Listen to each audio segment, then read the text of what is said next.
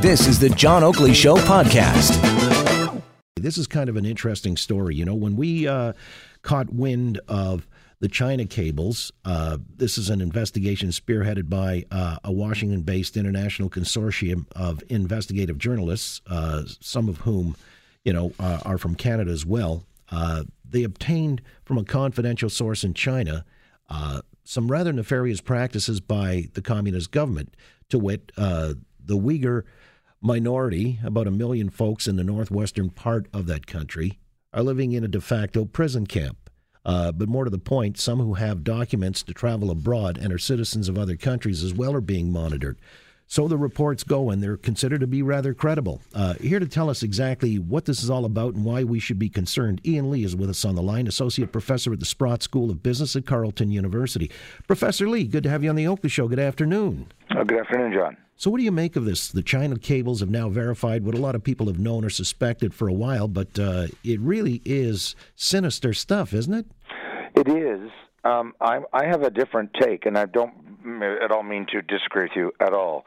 But my take is, many people in the American, military establishment, conservative think tanks, and likewise in Canada, the constant refrain over the last several years is China is this enormous threat, and in the sense that they're going to surpass the United States and become the world superpower. When I see these stories, and I believe them, by the way, I don't challenge the veracity, the accuracy of these stories, what it signals to me is how desperate China is. And I'm not suggesting it's on the final days of collapse like the Soviet Union, but I would suggest that it's at the very early days. This is so, it smells and sounds and feels like, say, the mid-'70s with the Soviet Union, when its growth had declined at one point way back when. It was in the 50s. It was growing faster than the United States annual GDP, and people were writing articles saying, "Oh, we're doomed. They're going to overtake the U.S." and so forth. And then it hit max, and then it started the Soviet Union, and then it started to decline. And I'm one of those people that I am deeply convinced, John, that a centralized economy and a centralized political system, which is the nice neutral phrase for a communist-type system, is destined to fail because it cannot resolve the problems that exist in large societies, whether it's the problems of production. How many running shoes should you make? And we laugh and say, what a silly argument. Well, the Soviet Union was rife with stories about, they'd produce way too many T-shirts and not enough running shoes or gloves or whatever, because central planning is a failure. Central planning fails everywhere. And the equivalent on the political side, democracy, elections, federal, provincial, municipal, et cetera, that's a decentralized system of decision-making. I'm not trying to sound academic-y here. And what I'm trying to say is there's no brain big enough, there's no computer big enough in the entire world to anticipate and plan all the problems that confront any country. So what do authoritarian regimes like China do?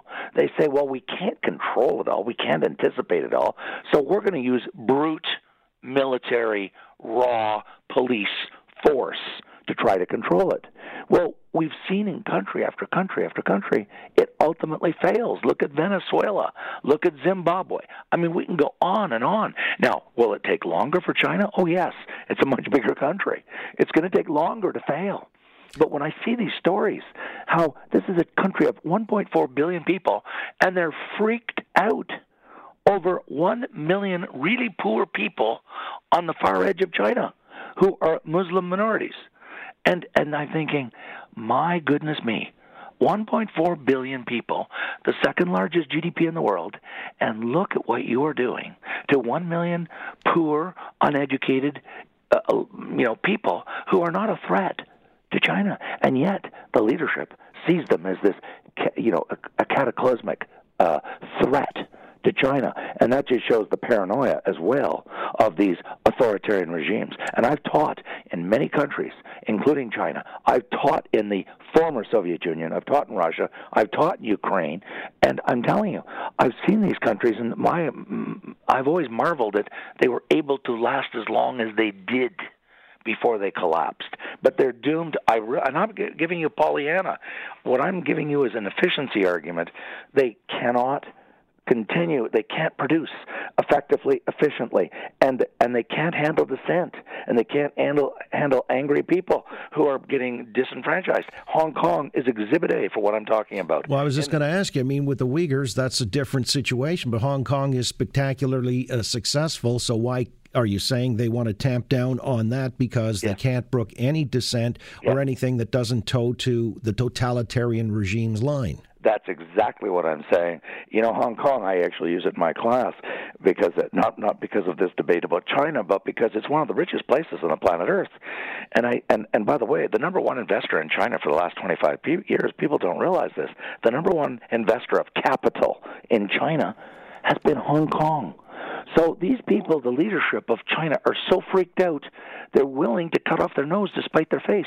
They're willing to kill Hong Kong, or at least they're exhibiting a willingness to destroy the golden goose, this gigantic golden goose called Hong Kong. Hong Kong is fabulously wealthy. I've taught there quite a few times.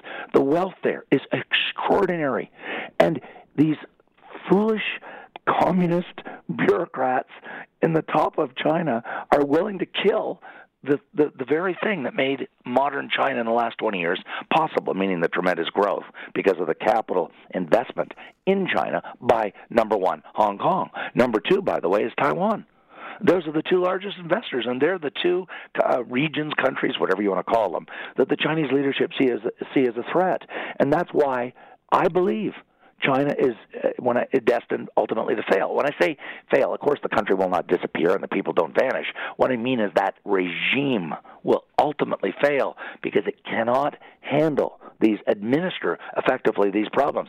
And the Uighurs is Exhibit A, Hong Kong is Exhibit B. Again, with Ian Lee, Associate Prof at Sprott School of Business up at Carleton University, just talking about this China cables report from investigative journalists who colluded on this and found that, they're keeping tabs on this minority, Muslim minority in the northwest part of the country. So Professor Lee is saying this is just suggestive of a paranoid regime that can't control the people, though they want to tamp them down. Hong Kong's another situation.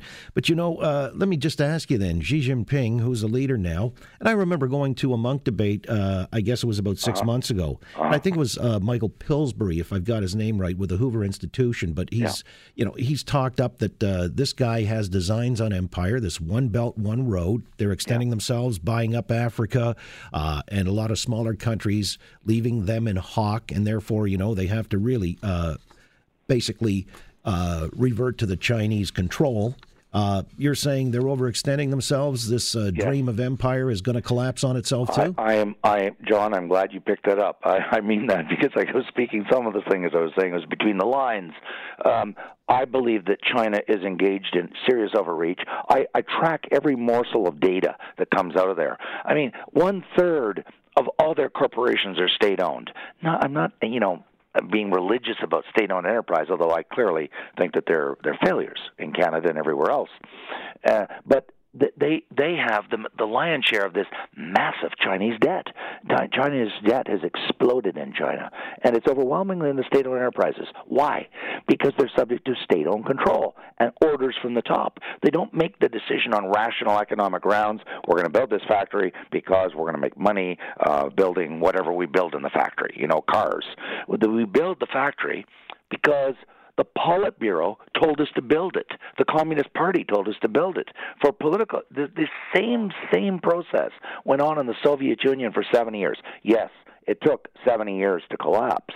But my point is that any system like that has to coerce and beat up people and use the military to beat up people to achieve assent is not going to succeed ultimately. I mean, I believe it's 8.5 million people in Hong Kong. I mean, Pierre Trudeau, and I've never been a fan of Mr. Trudeau's economic policies, but I thought one thing he said, I'm talking the late father, said many years ago, he said, look, even the most authoritarian society cannot control everybody using force because they don't have enough people in the army to hire one person for every citizen, that is, if every one of the citizens revolt. And he said they rely on the fact that most people are passive in an authoritarian regime, and they don't need one cop or army guy to control every citizen. But what happens when the whole population rises up, as is happening in Hong Kong, and you've got resistance from the entire population, or the Uighurs, or 1 million people? It requires more and more resources, and you got to spend more and more time and more people, and this is a dead weight loss to society because these resources are not being used to build factories, to build cars, and all the other things that societies build. Well, let me ask you just very quickly then, but don't you see where tens of millions of people who have been taken out of poverty, abject poverty, might have a certain fealty or loyalty to the regime that's done that? They do, and I have been on the ground, and I've had some very frank conversations with some remarkable young 20s, 30s Chinese professionals, and they said, look, we understand that our government isn't very nice and they abuse human rights. We won't say it publicly, but they said, the deal is, they give us a higher standard of living and more and more jobs and better paid jobs, and we're happy with that. That's the bargain. The problem is that revolt always starts in these regimes, in my opinion, from some minority group, and it doesn't have to be a religious minority group. It can just be somebody who's not part of the mainstream. And Hong Kong, in this instance, believe me, there's a very great resentment between the people of China and the people of Hong Kong. They're not simpatico. It's sort of like the East Germans and the West Germans. They're Germans, but my goodness me, they're still 30 years later, and a lot of rancor between West Germany, the old West Germany, and the old East Germany. And so my point is, they can't. In the short run, of course, they can do it. The Soviet Union did it for 71 years, but you got to spend more and more and more on unproductive resources, keeping all the dissidents in line. And what I'm saying is it ultimately collapses.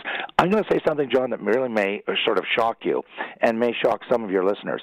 I've actually argued that communism is a really good system when you're, I'm going to be really blunt, a really backward country. When when China in 1947, 99% illiteracy, massive levels of poverty, because you don't sit around debating human rights and democracy theories when you don't have enough to eat. And so it works very good in a low-tech, highly uneducated, poor, rural society like Russia in 1917. Yeah, it's transitional. It's transitional. Let me ask you finally then. It's a failure in a modern, highly educated digital economy. It's the exact opposite of what you need, and that's why it's going to fail. Professor, what Ronald Reagan did to the Soviet Union, you talked about a 70-year timeline and had it collapse on its own. Do you think there's anything similar that Donald Trump is trying to do by applying the screws to China? I do. I think it's partly, yes, I do. I don't want to beat around the bush here. Yes, I do, but I think it's partly out of self-interest. They do believe. I mean, I travel to the States a lot. I mean, a lot. And I just hear this refrain over and over and over, and you hear it from both Republicans and Democrats. This is one thing they do agree on. China is cheating, and they have been. They've cheated on intellectual property. They steal the commercial secrets of American corporations.